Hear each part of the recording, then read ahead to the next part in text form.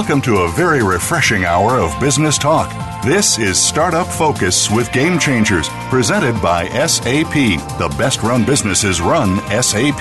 You'll hear from the innovators who know how to use game-changing technologies to shake up the status quo with big data and real-time and predictive analytics from the consumer to the enterprise. Learn how to help your organization move in exciting new directions. Here's your host, Bonnie D. Graham. Welcome, welcome, welcome. If you want to run with the Game Changers, you are absolutely, incontrovertibly, I always wanted to say that word, in the right place. Let's see what the buzz is. I have a quote here from a Wired.com story recently from a young lady named Rachel Botsman. If you haven't heard of her, she was a former director at the William J. Clinton Foundation. She has spearheaded public-private partnerships with Nickelodeon, Rachel Ray, and the NBA, and she's the author of Who Can You Trust? How Technology Brought Us Together and Why It Could Drive Us Apart, as well as What's Mine is Yours, How Collaborative Consumption is Changing the Way We Live. Here is the quote. Listen carefully. Where does the average Joe store their money? In a bank's current or savings account or a safety deposit box. But the blockchain to become a new repository of value. So keywords here are money, bank, and blockchain and value. So let's talk about this. Blockchain, you've heard of it. We've talked about it on these shows, on many of our Game Changers series over the past year.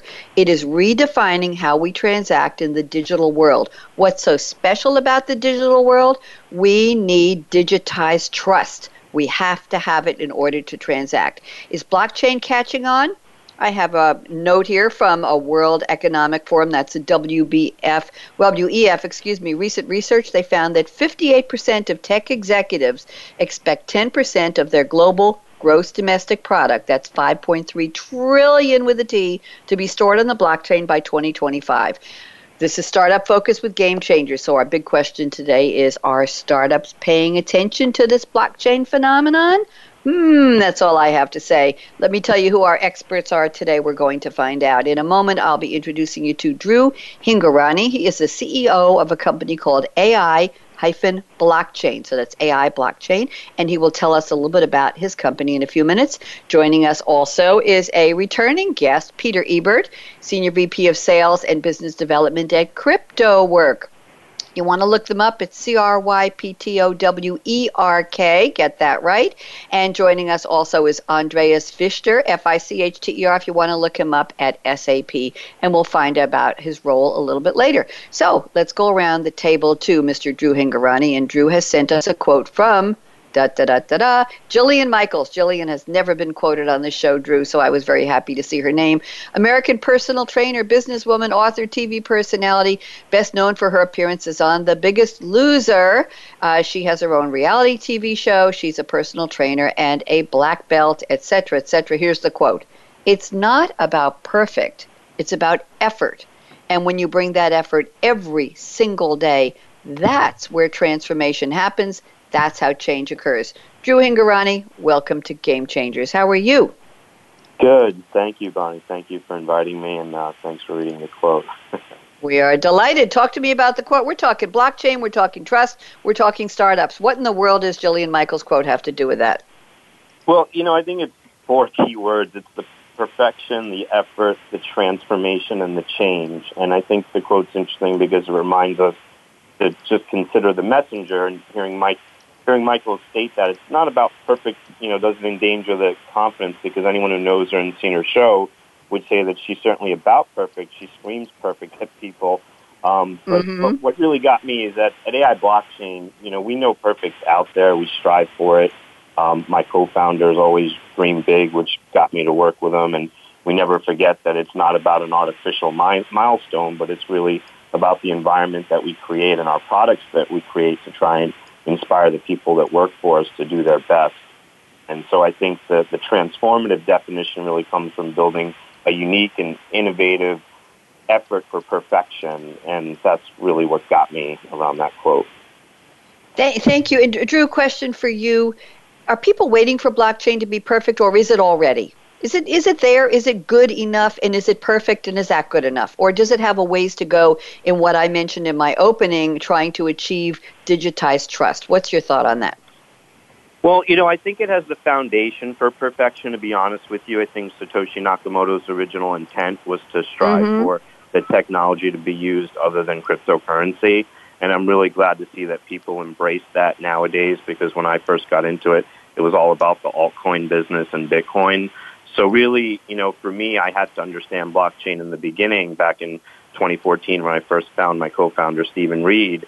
And when I found him, I realized that he was striving to perfect blockchain and perfect Bitcoin. And he had done it using Java and his code and how long he had worked on it. And when I found out what he did in removing the miners, the electricity costs, and other things, I realized that blockchain has a way to be perfect. And I think that's what Stephen wants, and he's following Satoshi's, path towards that. But I think the Bitcoin and the other blockchains that are public are really have some inefficiencies and scalability issues that I think are what my co-founder created doesn't have. Yeah, thank you very much. Good reality check. And that's really what we're going to be talking about today. Drew, pleasure to have you on the show. And now let me go to our second guest, returning panelist Peter Ebert at CryptoWork. I already spelled that. And Peter has brought us a quote from J.K. Rowling. Oh, come on, everyone. You know who she is. Her full name is Joanne Rowling. She has so many letters after her name. I guess that's what they do in the UK. CHOBEFRSLFRCPE. I don't know what those mean. Writing under the pen names of J.K. Rowling. She also writes under the pen name of Robert Galbraith. I didn't know that. She wrote the Harry Potter fantasy series, and she has lived a rags to riches life story. She was living back in the day on state benefits, and now she's the world's first billionaire author. That's right, billionaire with a B. Her fortune is measured in pounds, so I don't know what that means in U.S., but in 2016, the Sunday Times Rich List estimated her fortune at $600 million, ranking her as the 197th richest person in the United Kingdom. There you go. And in 2010, she was named the most influential woman in Britain by leading magazine editors. So there. Here is the quote. Listen up. Anything's possible if you've got enough nerve. Woohoo! Peter Ebert, love the quote. How are you, Peter? And welcome back. Thank you so much for having me, and I'm great. Thank you so much.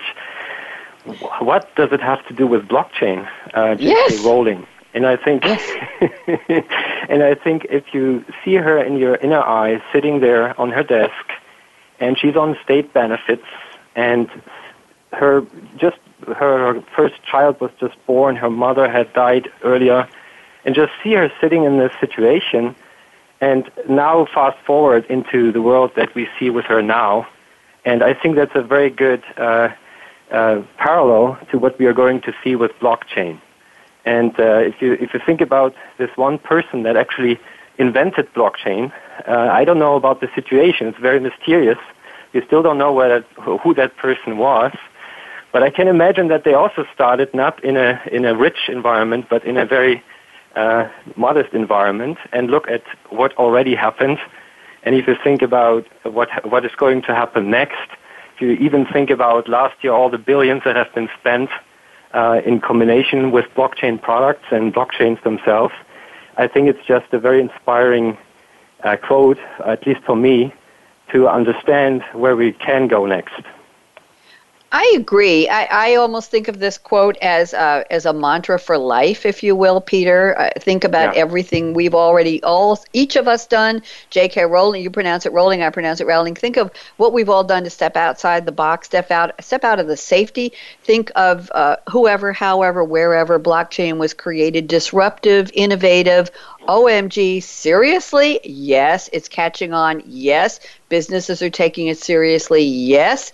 People every day, consumers will probably be using it? Yes. And somebody had the 5-letter word nerve to propose it, to create it, and to get it to catch on. I think that's probably, to me, the byword for all kinds of innovation. Anything's possible if you've got enough nerve. And Peter, we don't usually talk about nerve. In my language, it's chutzpah. We usually talk about, what I'm talking about. We usually talk about you have to have the you have to have the vision, and you have to have the passion, and you have to have the education, and you have to have the ecosystem. And she just comes right down, breaks it down to a very human term. You've got to have enough nerve. Peter, great quote, and thank you so much. We'll be talking a lot more to you. And now let's bring on our third panelist, Andreas Fichter at SAP. And Andreas has sent us a quote from Bill Gates' book, The Road Ahead, from 1996. Anybody doesn't know who Bill Gates is?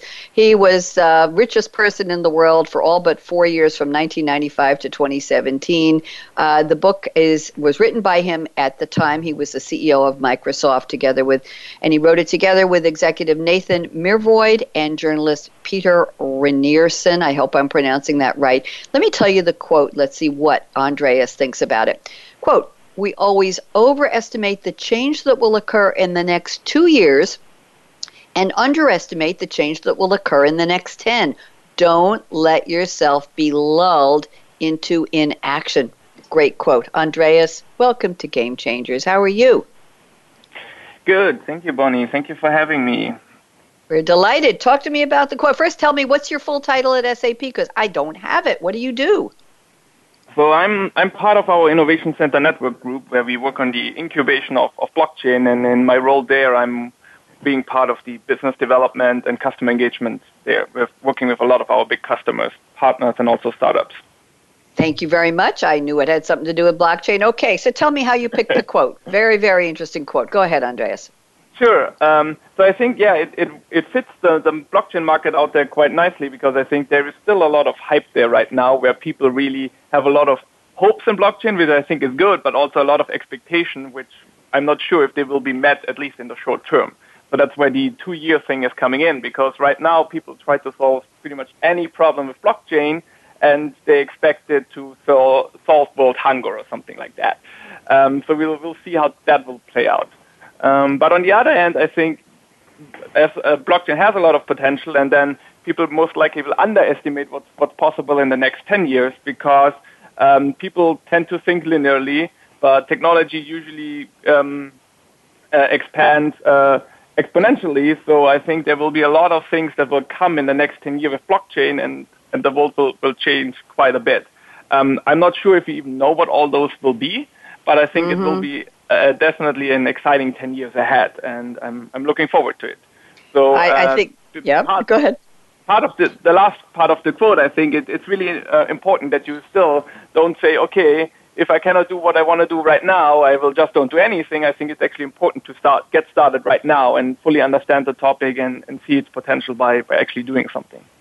And you know what, Andreas and Peter and Drew, at the end of the show, I'll save about 60 seconds for each of you to give me your predictions. So we will be seeing what you each, as experts on this particular panel, what you think is coming down the pike. And we can go 10 years out if you want to. We usually go 2020 or 2025. We can go 10 years out, so maybe that will be our prediction crystal ball today. So let me circle around the table to Drew Hingorani at AI Blockchain. Drew, 3 questions. Where are you calling from? Number 1. Number 2, what powers you? I know you're smart and energized and very passionate about your work and your company. What's the beverage that powers you or makes you the happiest? And number 3, why don't you give us the 90-second top down on what your company does? Drew, go ahead.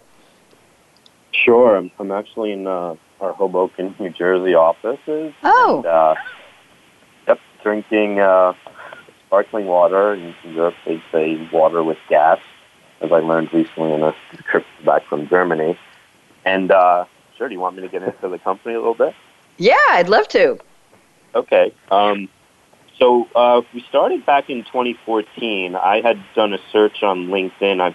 I've been a technical recruiter for 22 years in Manhattan, and when Bitcoin first started, I kept my eye on it, but it wasn't until 5 years later that I really started taking notice and found someone on LinkedIn named Stephen Reed, because I'd done a search related to Bitcoin and wanted to see who was out there trying to start companies, and he was one of those people in my searches. And so I quickly called him, and we met in October of 2014, had breakfast at a conference he was speaking at with Charlie Lee, Tim Draper, and a number of other people in the industry.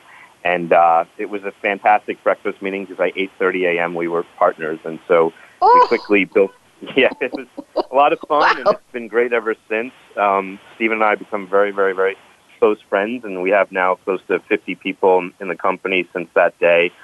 So I've been recruiting people nonstop. But what I found to be wonderful about Stephen was what he created. And to me, he is as smart as some of the top blockchain people that most people know about, only he's the hidden treasure, and I'm lucky to have him. What he's done is taken the kinks out of the blockchain technology and the disadvantages of it, and he's scaled it up to be able to use it into 2 million messages per second and handle over 1,000 transactions per second, and done a lot of things that I haven't seen done out there with our competitors. And so it's exciting to see him implement our Java code into technologies such as cloud and databases and other software products. So it's exciting to get these products out to market in 2018, and I look forward to doing so with him and my team. Very interesting. Thank you so much. We're delighted to have you on, and I took a sneak peek, of course, at the notes you sent me, and we're going to do a little bit of a primer or primer, Rowling or rolling, however you pronounce it, on what blockchain actually is and how it works, in case anybody doesn't yet know, and there's so much to learn. Thank you, Drew, and welcome. Peter Ebert, you're returning to us. We'd love to know, where are you today? What are you drinking that powers you up? And why don't you refresh our memory about what CryptoWork is all about? Peter. Happy to. In my home office, actually, right now, and I'm drinking a very fresh, organic, sparkling cider, and I love it. So about CryptoWork, also can go back a couple of years when my very good friend and co-founder of CryptoWork told me for the first time about a genius idea, how to scale blockchain. And as we all know, there are some of these issues still, particularly on the public blockchains, and that really caught my eye. And then fast forward, today we can really say we have this magic touch where we can make blockchain interoperable, scalable, and affordable. And these are essentially in my eyes, the biggest possible value that we can provide to our customers. So we don't focus on the hype topics, all the cryptocurrencies. We think a little bit beyond in all the other digital assets that are out there, be it contracts, be it passports, whatever it is that in the future is digital, which is pretty much anything and everything, excuse me, and will be on the blockchain. And that's what we're working on with our customers. Very interesting. Thank you very much. And now let's go to Andreas Fichter, also a newcomer. And Andreas, where are you calling from and what's in your cup today? And you already told us a little bit about your role, so we just want to know what powers you to be able to do a full hour on here with me and with Peter and with Drew. Go ahead, Andreas. Sure. So I'm here in our Palo Alto offices in California, and I'm more of a coffee person, so I usually like to have my coffee in the morning. Usually I go for like a plain cafe latte with some vanilla creamer, but for days like these, I have something special in my drawer. I have the 4 thematic mushroom coffee with lion's mane and chaga mushrooms. So That's something for you, Bonnie. I don't think you're going to need it, but it's definitely something really good. Go look it up, please. I did already. Are you serious? By adding dried matsutake mushrooms that have been boiled and liquefied into an extract, mushrooms can be cooked to reap the health benefits. The resulting coffee contains extra nutrients and minerals. Is that the one, Andreas? Am I right? It sounds about right, yes. So it actually has less caffeine than a regular cup of coffee, but it's considered a superfood. So it's supposed to enhance the cognitive capacity. So whatever is happening on this show today, I will just blame it on the coffee. I have to tell you, I think about 1,000 shows, about 4,000 guests, 200 live shows a year. I think this is the first, and I challenge my panelists before when we do our prep calls to bring me, like a gift, bring me a new beverage I've never heard of. Andreas, I think you are the first to debut the concept of mushroom coffee. I'm just going to pass. I don't need any more nutrients, maybe, but not energy. No. I think we'll just say, you go, guy. You go. That's fine. Very, very interesting. We are talking about trust is actually a good topic here. We're talking about blockchain trust and startups. I'm very pleased to be welcoming 2 new guests and 1 returning guest, Drew Hingorani, if you want to look him up, Hingorani at AI Blockchain, and there's a hyphen between the AI and the blockchain. Peter Ebert, returning from CryptoWork, and Andreas Fichter at SAP. We have so much to talk about. You're going to learn a lot, I promise. promise. So we're going to go to break a little bit early so they can have a refresher. As Peter knows, and Drew and Andreas can only guess, they do not let me anywhere near caffeine on radio show days. Ha ha. And we just, an hour ago, I did a brand new format for our Future of Cars with Game Changers shows. They asked me to experiment and divide the hour into 2 self-contained 27-minute shows. So I had 2 guests on part 1, and we just slammed through the topic in 27 minutes. Then we closed out, ended the show, and came right back 2 minutes later with a brand new episode for another 27 minutes with 2 guests. It was very interesting. Let's say I have enough caffeine in my system, natural, to do this one too, and then I'm going to take a nap. So anyway, we're having a great time here, and we are on Startup Focus with Game Changers. Quick shout out to my wonderful colleague, Christina Sosa at SAP, who puts these terrific topics and guests together for Startup Focus, and also to Manju Bansal at SAP, who I've known for years, who is the sponsor of this series officially. So don't even think of touching that mouse, that app, that dial. I promise we'll be back. You're going to learn so much about blockchain. You're going to say, wow, let me at it. That's what I promise you. Okay, Aaron, our venerable engineer, take us out.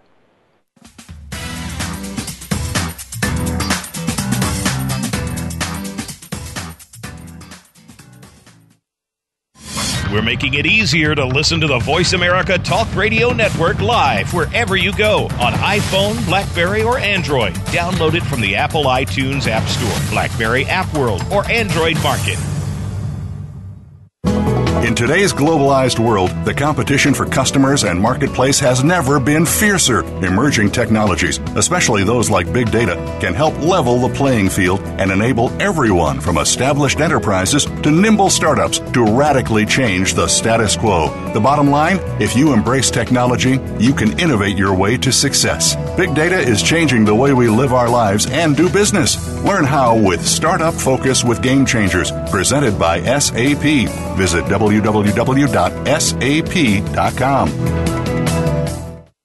With new companies like yours competing aggressively for top customers, your strategies and tools must level the playing field and position you well against your larger adversaries. Today, you are faced with global competition for both customers and talent that will drive your business. The bottom line, you need to define what's going to set you apart, and you need to embrace innovation in every facet of your company and your brand. Startup Focus with Game Changers, presented by SAP. Visit www.sap.com.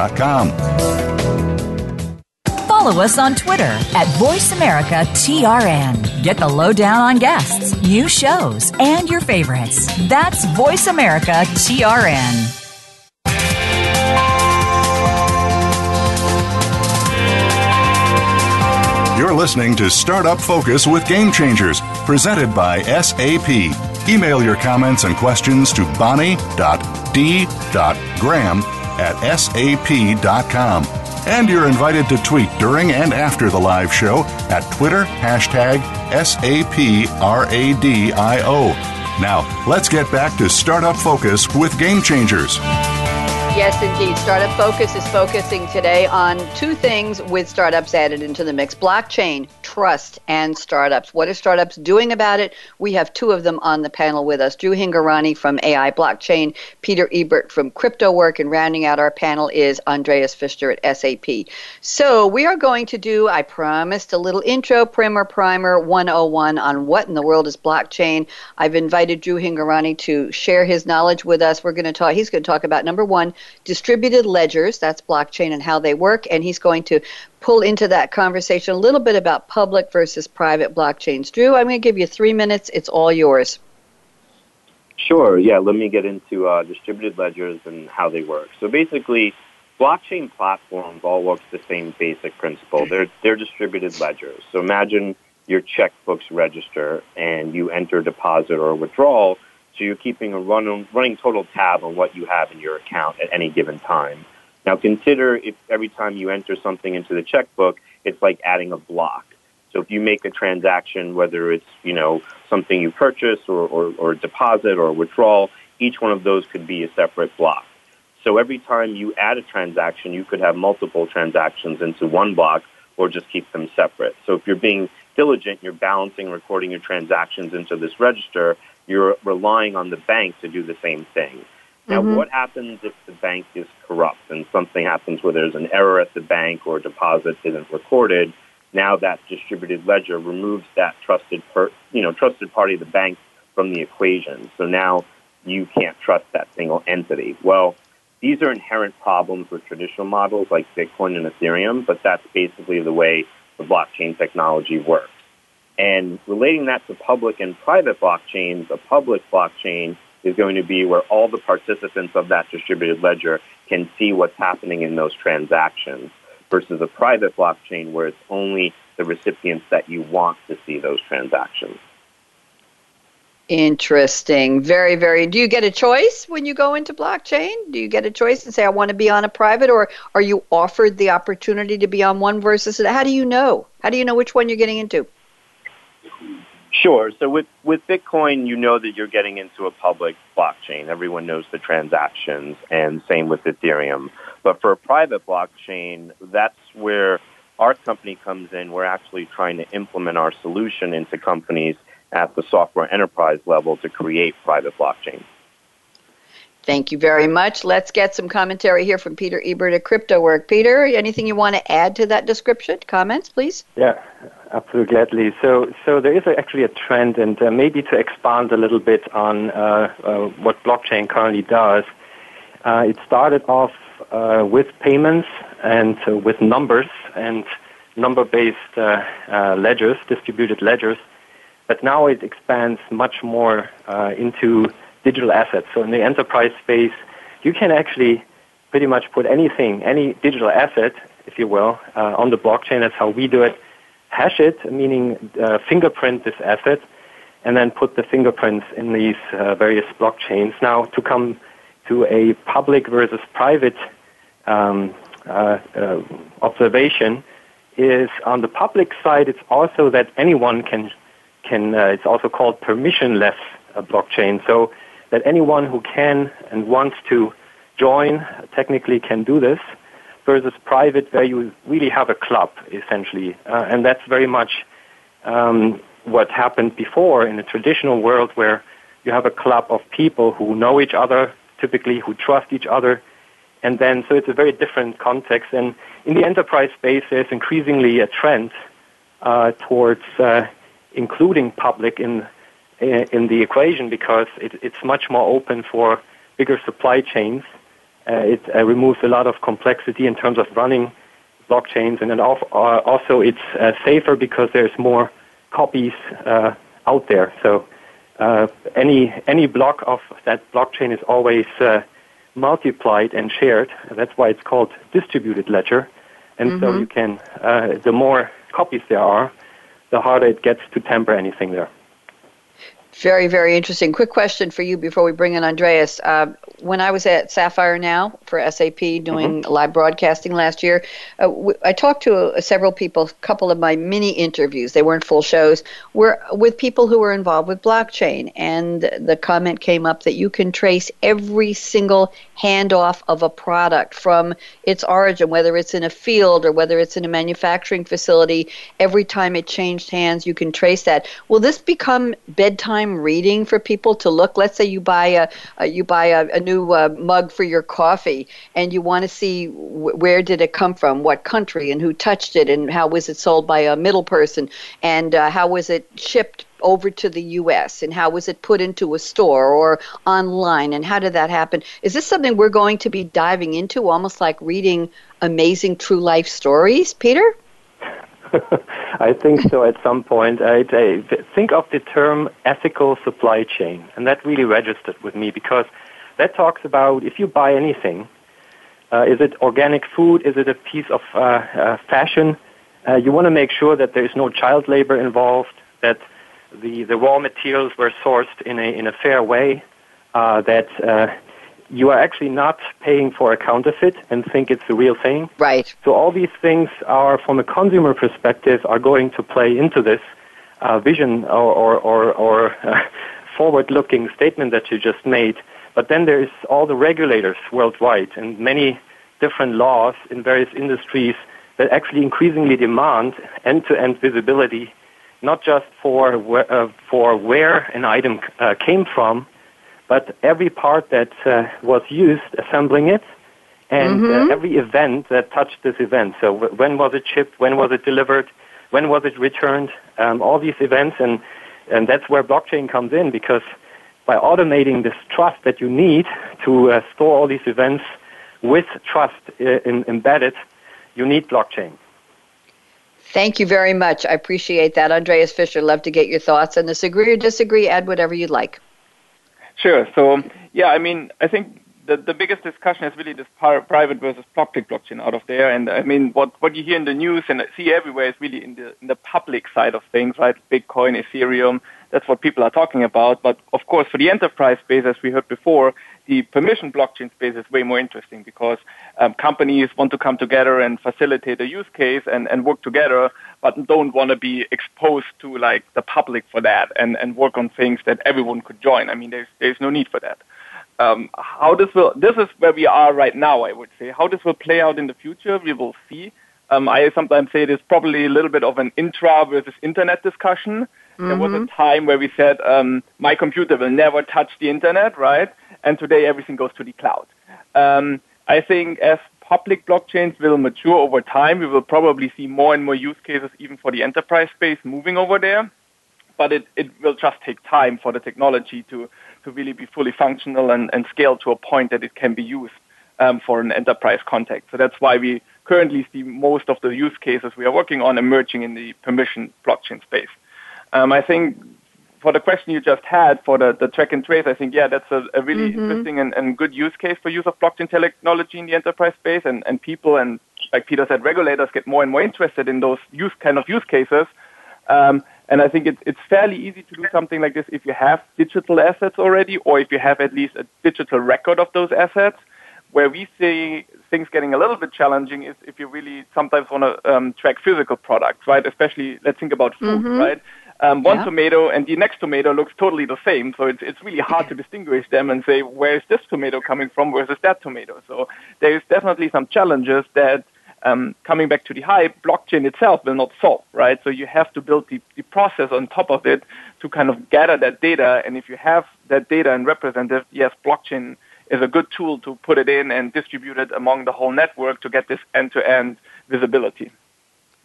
Thank you. I love the energy on this. Obviously, a very exciting topic. I'm going to move around the thank you, Andreas. I'm going to move around the table to Drew. Drew, we've had some interesting comments from your co-panelists. Anything you'd like to add on this before I move to something from Peter's notes? Yeah, sure. I love the ethical supply chain comment, Peter. I think you're right.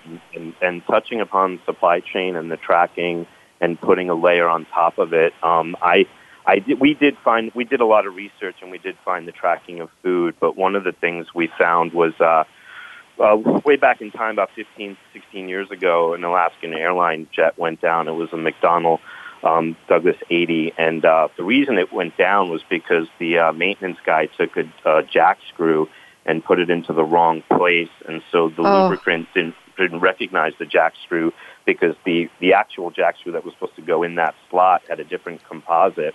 But if you track the jet engine parts, which is a use case we're talking to Rolls-Royce about currently, you can actually solve that problem using blockchain technology. So it's really the way to track it, and what we found is we partnered up with DocuSign to do it, is that this comes in where they track the jet engine parts using DocuSign or another method, but then if you can relate that and put that into blockchain technology, now you have a solution for supply chain and the tracking of parts that could hopefully prevent a crash. And a couple of these crashes have happened with the same maintenance issue. So I just wanted to touch upon that because it relates to Thank you. Well, that's real. We appreciate real life case studies. This is what resonates with people, Drew. This is what people want to hear. As hard as it is to hear about airline crashes, we want to know that there's some hope and that technology is certainly helping that. So thank you for that. And now let's turn to, here's some interesting notes from Peter Ebert. He says, if you can afford to trust humans more than mathematics, you do not need blockchain. If you think blockchain, think the internet of mathematical trust. Think faster, lower cost transactions in the future. So talk to us. Mathematical trust, is it all numbers game, Peter? Yes, and that is something at the heart of blockchain where the trust can be digitized. And that's very different to the world that we all know, where we trust these big organizations, we trust these major governmental agencies, and in business there's all kinds of business models where we have latency and a lot of cost involved by creating the trust that we need to transact business. And now for if you look at the context that we are in right now, and obviously we can't look at blockchain just in terms of blockchain, but what's happening all around us is a lot of fraud. And there is fraud in the system in various industries, and sometimes it's accidental. As Drew just said, I love your example, Drew, because that is also resonating a lot with me as an aerospace engineer by heart, and also as an industry that we are talking with as well, is this fraud where you have parts that are very expensive. In this, let's take this aerospace engineering example, that are very expensive, that are being swapped out of one plane into another, and then suddenly you have a part that didn't come from where you thought it would come from. It didn't and doesn't comply with the quality metrics that are required, and suddenly you find yourself with your loved one sitting in a plane where even if it's just 5 parts are not what they're supposed to be, and that's very scary. And that the same is true for enterprise software, where increasingly we see things like deep fake, where you look at an image, you look at a video, and you hear somebody talk, and you think you know who that is, and it sounds and looks completely authentic, but it isn't. And that is scary too, because suddenly the very foundations of our trust can be actually shaken by technologies, and blockchain can come in and can automate this trust. And so suddenly you are actually not dependent on trusting people. And as we all know, trust is good, but it's better to have something that is, first of all, can be automated, but then second of all, is irrefutable or cannot be doubted true. And that's how we look at blockchain, to bring in this aspect, not all the other aspects. Don't reinvent the wheel. Don't pretend for a moment that everyone will settle on the same blockchain. We see this, Andreas mentioned this, in the cloud world. You see a big move towards the public cloud now, and that's and we see a lot of diversity in terms of technologies that are being applied. But at the heart of everything is trust. And if you think about business without trust, there is no business without trust, really. And so that's how we look at blockchain from a mathematical sense. And that opens up, I think, our imagination for the next years when we start getting this trust into the system, into the enterprise system, make it really easy to and affordable to use and scalable, as Drew said. Then I think we can see the next part of the future where this is playing out. So, okay, go ahead, Andreas. What do you think? Great. Agree or disagree? Sure. Well, I definitely agree that trust is the underlying component of what we are doing in business, right? You need to have trust in order to do business with others, and blockchain hopefully gets us to the point where we have even more trust and transparency in those systems. But it needs a mind shift, right? Because we are so used to those central authorities right now when it comes to companies or governments, and I don't say blockchain will really get away with them or will remove them. I mean, that's not the point here, right? It's more about streamlining, having less third parties in certain scenarios where they really don't add value. So there's one use case we've looked into when it comes to, let's say, verified credentials, right? So let's say you graduated from university and you apply for your first job, and you want to the company wants to hire you, needs to do a background check on you. So they take you send them all your resume and certificates, and the first thing the company does, they turn around and give all your private data to a third-party company to do a background check on you. So that's an example of where you have those third parties involved, where they add value, yes, but certainly on a high cost and also on a high latency, because it takes a lot of time for them to do those background checks. Where we think blockchain could be a way better way to have kind of this instant trust, where you can send someone a resume, and a certificate, and they can instantly verify that you got your master's degree from Stanford, or you got the right credentials to perform this job. Think about contingent labor when you want to hire some service technician, for instance, that, coming back to aerospace and defense, has the right credentials to perform the maintenance on this airplane, right? Very interesting. Will this be used by universities when they're hiring quote-unquote professors? Will this be used by anybody in hiring anyone? Was that where the trust will go from blockchain? I never thought about it. I thought money, but in terms of validation, verification, following the human supply chain, if you will, Andreas, are there applications there too? Anybody? Yeah, I mean, the underlying concept, what we would call is a document proof use case, right? You have a certain document, could be a picture, could be a PDF, that you want to prove it comes from a trusted authority or it existed at a certain point in time and wasn't altered.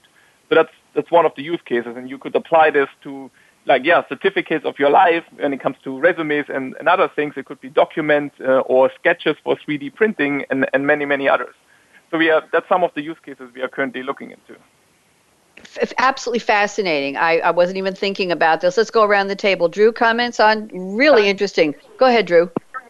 Yeah, so I think, getting back to the question about the mathematics, I think that gets into the algorithms, right? So my co-founder, he's created a platform that eliminates some of those problems associated with existing blockchain implementations, and it's globally software enterprise friendly. So his goal was to eliminate the need for the exceptionally wasteful network of dedicated mining hardware and algorithms that consume electricity, and that's where he finds his system to be called algorithmically trustworthiness friendly. And so I think that's really the way he went with it, to give us the scalability issues and get rid of those and handle more transactions per second based on the way he designed his blockchain platform. So I think, going into Bitcoin's blockchain, yes, there's algorithms, there's miners.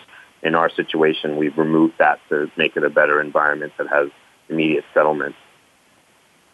Thank you very much, Peter. Love to get your thoughts on this. Wrapping this one up.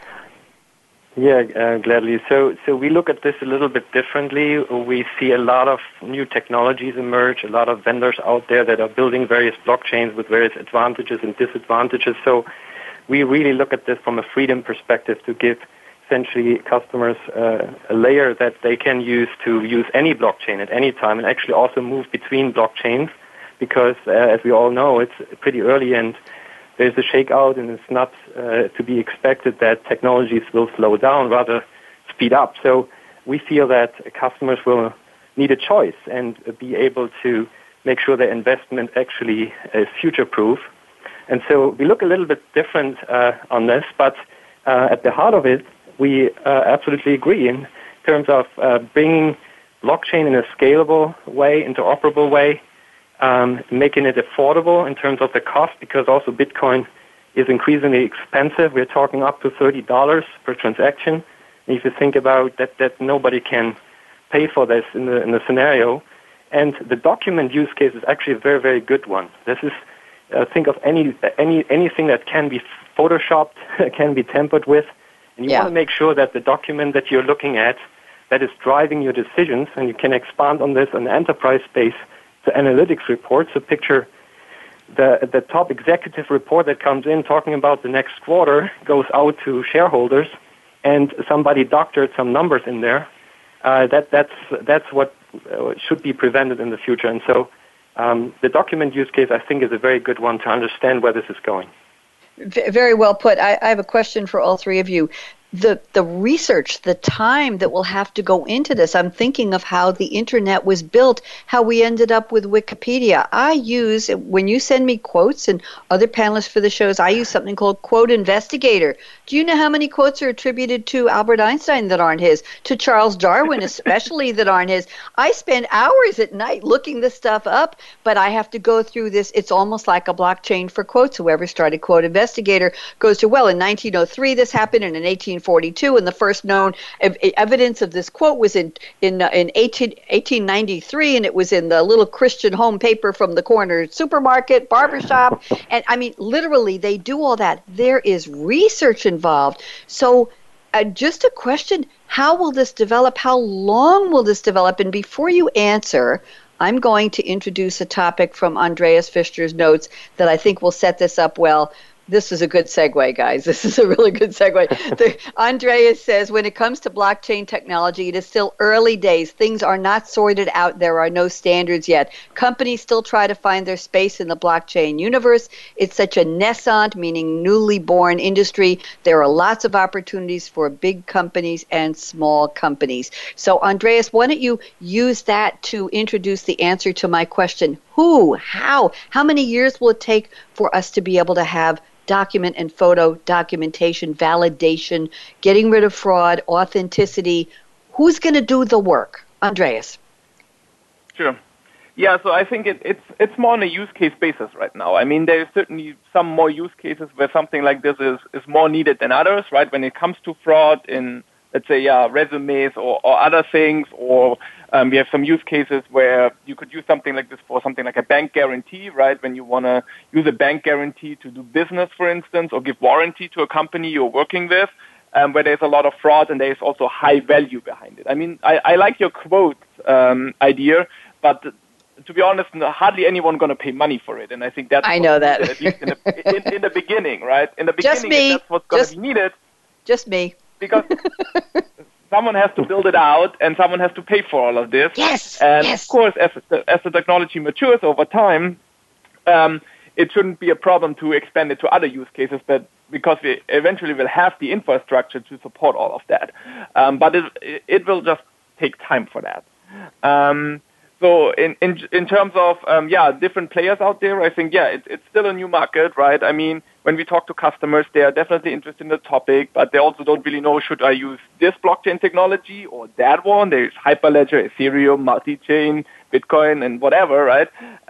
What should we even build on? I think it's still a really open question that a lot of people have in that space, where we try to help our customers also find some guidance depending on the use case, what to build on. But nevertheless, there is no guarantee that those things will be around in a couple of years or that they will function the way they do today. So that's why I see it's definitely still an open market. I definitely see that the people we talk to tend to like open source projects right now. I think that's kind of a big thing. I mean, those are the ones people know of, and that comes back to the trust a little bit. I mean, if you want to build on the blockchain and this protocol, I think the protocol should be open as well, right? Otherwise, how can you trust the technology and the protocol if it's not open source? It's still interesting times out there, and we will see how this will play out over time. Very interesting. I don't think it's going to be a winner-takes-it-all kind of market where one blockchain technology will or protocol will win and there's no others. I think the market is big enough for many of them.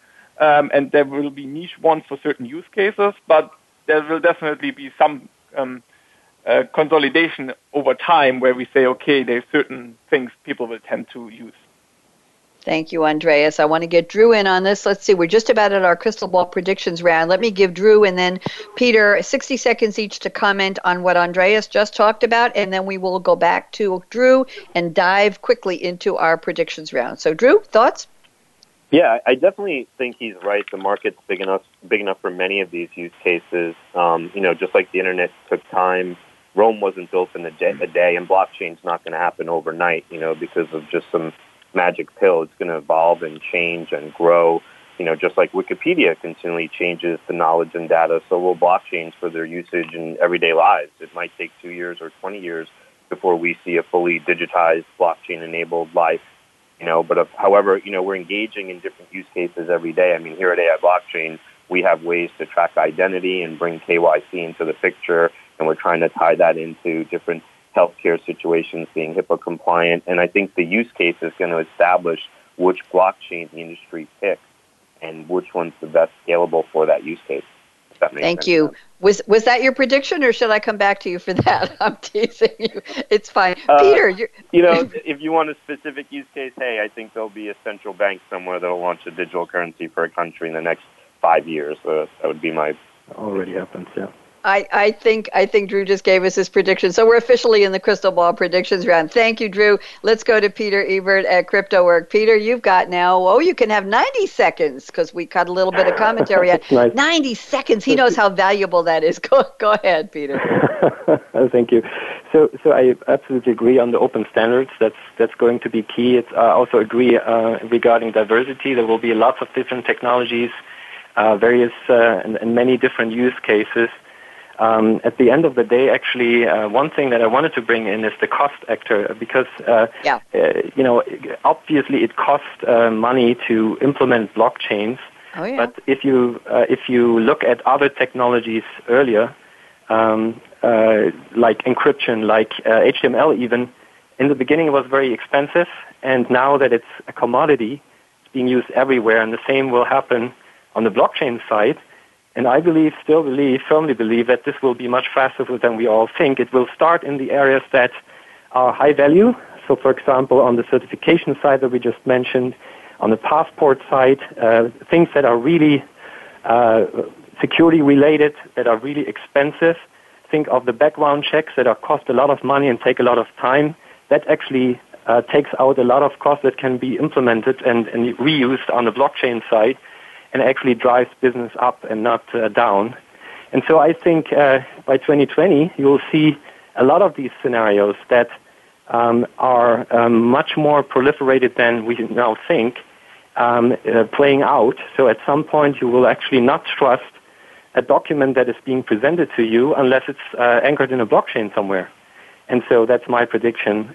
We will see as a consumer, and then, of course, on the enterprise side, a lot more of these use cases where by regulation and by expectation we can't get away with just having a paper copy of something and believe enterprises will trust us with this.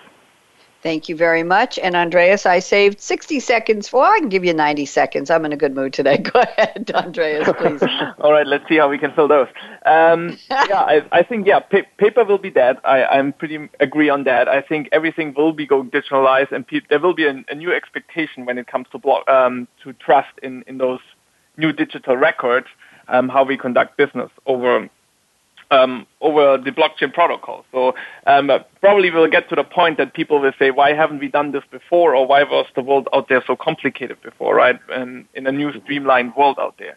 So I definitely think, we will see first more adoption in the enterprise space when it comes to optimization in supply chains where people really optimize, but this will then go over into the consumer space, because then you have this transparency when it comes to food safety and other things where people really can know where their products are coming from, for instance. And it will slowly trickle into other use cases as well, where people really have this expectation of blockchain being the new standard for trust.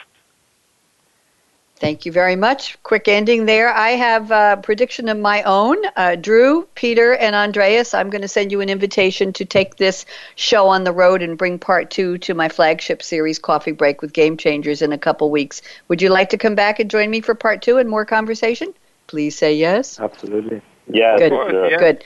This is way bigger than one episode. Thank you, Christina, for bringing these three together. Brilliant. The three of you have such wonderful energy and passion for the topic. I learned a lot, and I know our listeners will. Just about time for us to wrap up, so I'm going to simply say thank you to Drew Hingorani at AI Blockchain. Thank you to Peter Ebert for coming back. CryptoWork, W-E-R-K, I got that one right, and Andreas Fichter at SAP. Shout out again to Christina Sosa and Manju Bansal at SAP, and thank you also to our wonderful engineer, Aaron Keller, at World Talk Radio, the business channel. Aaron, you've just got the nerves of steel to do this with us. I know I put you to work. So I'm Bonnie D. Graham, and here's my call to action. Fasten your seatbelt. What in the world are you waiting for? Go on the blockchain and see how the fabric of the seatbelt was made and if it's really going to hold you when you go at 195 miles an hour in your whatever, Pinto. Okay, have a great day. Go out and be a game changer just like Drew, just like Peter, just like Andreas, and just like me. I'll talk to you tomorrow live, 11 a.m. right here on the Business Channel with a brand new episode of Coffee Break with Game Changers, our flagship show. Be there. I will. Have a great one. Bye-bye.